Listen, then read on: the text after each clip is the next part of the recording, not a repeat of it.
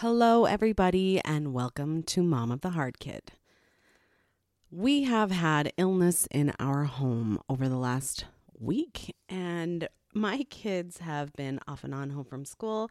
I don't do my podcasts when my kids, most especially my youngest, is home from school, and she happened to have been the one who was the most sick. So she knows that I do the podcast. She knows that a lot of it circles around her, but she doesn't like to be here when I do it. And I think that that's fair because we talk about a lot of hard things and a lot of them kind of are not so flattering of her. And while she's perfectly aware of these things, even though she's really little, because we talk about them a lot, it's something I don't want to have be around her. So here we are back. And during this time where we were a little bit sick, my daughter had a reading assignment in her school, and she was supposed to read Tuesdays with Morrie. And I had to buy the book for her to read in class. And while I was getting her the book, I saw there was this other book. Now, I've read Tuesdays with Morrie. I think it's just a great book in its way, and I was really happy that she was going to read it. But I'd never seen this book about Morrie, written by Morrie. And it's called Morrie in His Own Words. Life Wisdom from a Remarkable Man. So if any of you guys haven't read Tuesdays with Morrie, it's about this guy who goes in and talks with this guy named Morrie Schwartz as he's in his last year of ALS or Lou Gehrig's disease. And it's a good book. I recommend it. But I got the other book for her, and I was like, hey, oldest kid, did you ever read that other book? And she's like, I started it, but I already knew the ending because the first book, of course, talks about how I guess it's not a surprise or a spoiler because that's the whole point about how he dies. She's like, I know that he dies. And so it was really sad. And I was like, well, I've wanted to read it. Could you get it for me?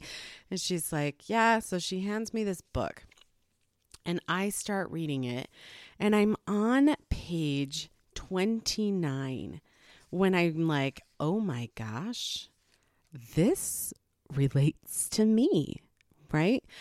So by the time, just to be clear, by the time I'm on like page 8, I'm sobbing. So what he's done is Morrie knows that he's going to die. He knows that his ALS is fatal, and he's seeing himself neurologically deteriorate over time. And he is writing about the realizations that he has while he's going through this. And as he loses bits of his mobility and his cognitive function, he is writing about what lessons he's learning. So when I read Tuesdays with Morrie, I'm so sorry. I don't even think I had kids yet. So I definitely did not approach it in any kind of, self-exploratory way. I was fairly young. I wasn't really thinking so much about dying. But when I read this one, I'm going into a crazy zone here because I don't know if this was what he intended, is to just give basic advice for people. But so much of this advice resonated to me as a mom of a hard kid. And my husband was like, what's the matter? I'm like, I don't know. Because as I'm reading it two ways. I'm reading it as Morrie is writing it for Morrie. And then I'm reading it as it relates to my life. And I just couldn't handle it. It was really, really emotional. So what he does is he goes through and he has these thoughts and he writes down these little thoughts, and then he kind of expounds on them later. So when he's expounding, I know what he's talking about, but there were so many times where I could change a word here and change a word there, or just think of it in a different direction. And it really impacted me for my own situation, which I hope he's okay with. I hope he's like, good, I'm glad it's helpful, because I kind of figure that's why he wrote the book, even though I know that these sets of challenges that he had and that I am having are completely different sets of challenges. So when I had my realization that these quotes related in my life, I was, like I said, on page 29.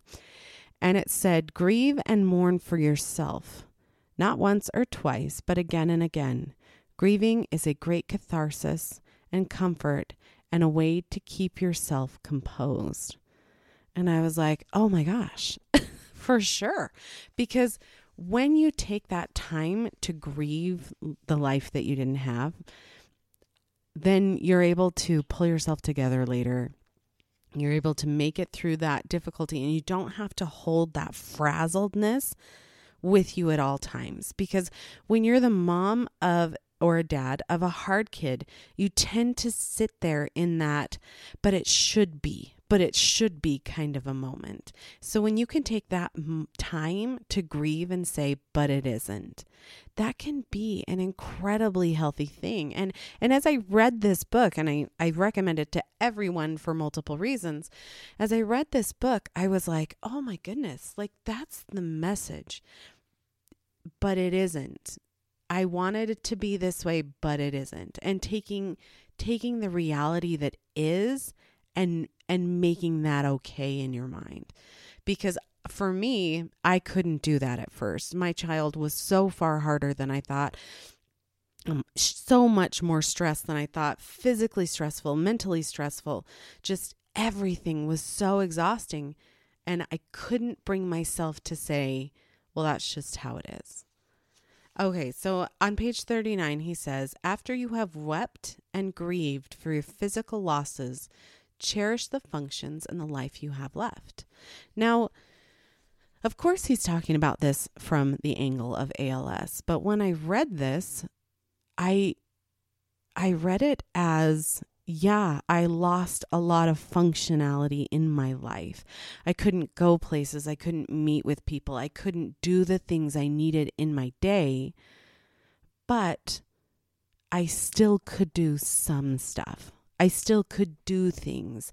And I hadn't been focusing on that. And I love that he reminded me to do that. On page 44 is another quote that I really appreciated. It said, expect to feel like a dependent child and an independent adult at different times. So as he goes through and he's talking about it, I mean, of course that relates to his losing his mobility, and that's very relatable to him in that sense. But when I read it for my situation, I was thinking of it more like I needed somebody to save me.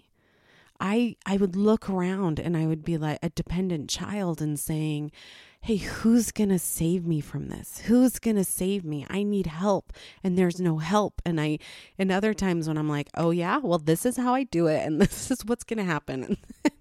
And you do, and you have this switch between being somebody who feels like a dependent child mentally and somebody who feels like an independent adult mentally. And I would even throw this back to the children. I think the children feel this way too, where they feel sometimes like they can't function at all without someone else doing it for them. And other times where they're like, no, I have this 1,000%. And I think sometimes we think we have to be one or the other, but we're going to be both. And I love that reminder. There was another great quote he has on page 46. That says, at some point, be prepared to deal with profound contradictory feelings. For example, wanting to live and wanting to die, loving others and disliking them. Now, he's headed towards death, so that's why he is framing it in that way. He knows he's going to die. Things are falling apart for him. But I removed that portion of the sentence when I related it to myself. And it was the part that said, for example, loving others and disliking them. Because I feel like we feel, again, that it has to be one or the other. And I'm going to read some of his words here. So he says, and I quote, I call this the tension of opposites. And I find that many of the feelings I'm involved with have two opposite sides, We have ambivalent feelings about many things. I don't think we're aware of some of the negative parts because they make us too uncomfortable. For example, most of us are more than willing to declare our deep love for someone, but it's harder having to admit a little bit of hate or some other negative feeling for that same person. And then it says later here, quote, I don't think anybody has a pure relationship with anyone else. There are always negative factors involved, and those negative factors stir up unpleasant feelings. Face them, or they can make you angry and bitter. End quote. I was like, oh my gosh. because when you have a child, there can be immense amounts of love for that child. And there can also be a ton of anger and frustration and exhaustion at their decisions and the choices they make. And sometimes I think we think that we're horrible people and parents because we feel like our kid's the worst and that they cause us so much stress. But on the other hand, we also love them. But I like what he says, where he says, face them, or they can make you angry and bitter. And I am a pure believer in this. I know there are some people who internalize their feelings and they process it in an internal way, but I really do fully believe that the best way you can process the stuff that's going on, even if you need to take some time to get there, is head on. Just plow through. If it's too deep, take a chunk over here, plow through that chunk, take the chunk over there, plow through that chunk. But I really think that it is so incredibly beneficial for us to realize that there are two sides to every relationship. There's good parts, there's bad parts, and it's okay that feeling of love that you were really hoping was going to be there isn't the way that you thought it was going to be. It's okay. It doesn't have to be there. And our lives are long and they are full of different situations and different circumstances. And there's going to be times where the bad parts are heavier than the good parts. And the good parts will take over one time and be bigger than the bad parts. But it's okay that there are both. On page 51, he says, oh my gosh, I love this. Come to terms with the fact that you will never again be fully physically comfortable. Enjoy the times you are comfortable enough. Now, I would change for my situation the word physically, because I feel like what it's saying to me in this is come to terms with the fact that you're never not going to have this kind of crazy in your life. You're never not going to have that. But enjoy the times that you are comfortable enough. And what he says here is really nice. And I quote, acceptance is not passive. You have to work at it by continually trying to face reality rather than thinking reality is something other than it is. People with great faith in God or strong spiritual ties may be more accepting of what goes on here and now because they know that this is just a temporary stopping place to the next world, so to speak. If you don't have faith, you may have to rely more on your courage. Now, I know I've referenced this many times. I know you've caught on. He's talking about dying. And he's talking about opening into death. But what I really like about this, if I connect it to my own situation, is that there's a reality that's happening and you can either fight it or you can accept that it is. And if you have faith, you can have faith to go through this and to make it through. And if you don't, then you can have courage. You can have courage and you can make it through even though it is a difficult situation. Now, those of you who might think this is a little intense for parenting, know that some kids really are incredibly intense to parent. So sometimes this really does hit at a resonating level that is just whoa. And you're like, you're comparing your parenting to this man dying. That's not a relatable comparison. And I think, I don't know that I am. What I'm trying to do is take the knowledge, I guess, from somebody who has faced life in a very real way and said, hey, this is reality. We can push against it. We can fight against it. We can scream against it, or we can recognize it and let it take us where it needs to go. So there are a couple more wonderful quotes here.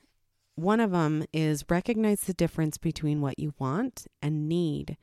Your need to feel connected to other people is as vital to human survival as food, water, and shelter. Because if you are the parent of a hard kid, it is a very isolating situation, especially if you have a child who was as difficult as mine was, where you could not leave that child for many minutes. Like, I could leave her with my daughter for 10 minutes. I could go to the bathroom, but it's not like I could have a night out with my friends. You know, occasionally my husband would be home and he could take care of things, and I could, but then there's also that crazy disconnect where you're looking at these, in my case, women, and you're thinking, you know, do you get screamed at 10 hours a day? Like, look how refreshed you just look. Like, look how life must be so easy, which is not true. Everybody has their things, but you kind of I got stuck in this self-pity hole. But just know that seeking out people who understand and seeking out a connection is a great thing to do, and go ahead and do it. And it kind of connects here with page 77, where it says, talk openly about your illness with those who will listen. It will help them cope with their own vulnerabilities as well as your own. And of course, I'm speaking about parenting a really difficult child. You don't need to whine at them. Sometimes whining is very beneficial, but to tell them stuff it really can be educational for everybody involved. On page 106, be hopeful, but not foolishly hopeful. And that was a really good one, because I think a lot of us as parents of difficult kids are hopeful that our kids are going to be fixed, that we're going to find that solution, and then we're going to dig so far, or we're going to find that person who is the answer, and we're going to make it flip on its head, and this person's going to become an absolute leader of the world in a good way. And it's going to be amazing. And I think sometimes we either sit in the delusion of that possibility, or we sink into the hole of the negatives, where we say, 90% of kids that have this end up being homeless and end up being drug addicts and criminals, or in prison, incarcerated.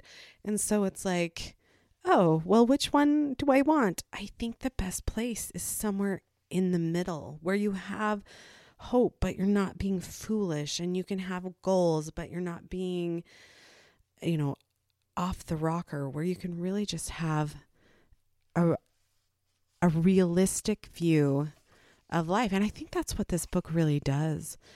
I think it just brings a realism and a realisticness to the issues that you have, even though I'm reading it in a different way than his issues. And the last one I'm going to read is on actually page 8, because I didn't realize the connection until page 29. So I went back, and I thought this last quote was quite enlightening for me.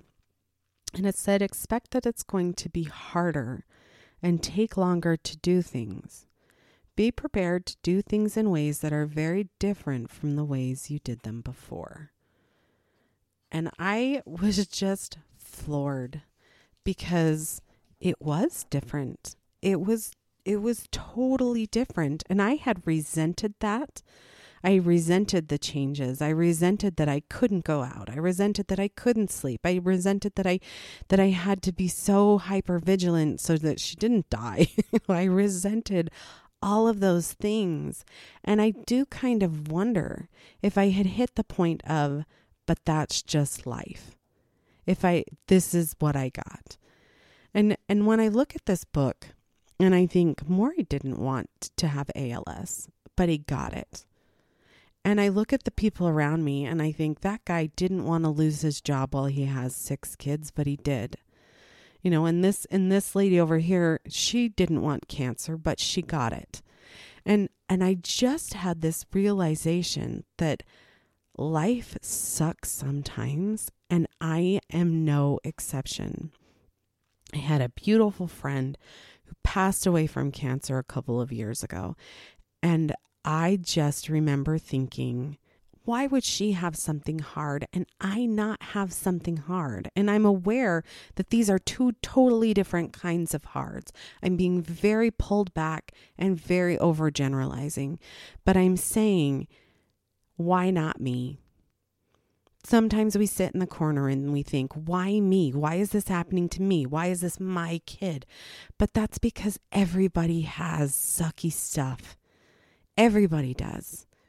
And sometimes that sucky stuff is so super hard. And sometimes the sucky stuff comes in 1,000 moderate sucky things over and over and over and over and over. And why not us? But I really love this last one. I wasn't going to say anymore, but I'm going to say this last one, where he says on page 20, watch for emotional, spiritual, or behavioral regressions when you are the most vulnerable. Try to avoid, minimize, or stop your regression. And he says, and I quote, be honest with those who are close to you. Let them know you are in a bad mood, and if possible, be specific about the nature of what has you out of sorts. Who knows? If you tell them you are tired because you did not sleep well, they may offer to give you a relaxing massage or read something soothing to you. If you are anxious because of a change in your condition, talk about your feelings with a family member or a friend. And if you are the person who is listening, don't feel that your loved one is looking to you for answers or solutions. Often the fact that you listened sympathetically will make them feel better. Oh, okay, one more. And it says right under that, when you are utterly frustrated or angry, express these feelings. You don't have to be nice all the time, just most of the time. End quote. I didn't expect to have this book be on this podcast, but I couldn't help make those connections. And I really recommend, even for the point of view of realizing, what life is and that life is short and all of those things. But the words of wisdom that Morrie Schwartz gives, I think really translate to multiple levels, and not just when you're facing death's door, but when you're going through something that is overwhelming and seemingly insurmountable. So, my book review, I totally recommend, and I appreciate you joining. Have a great day.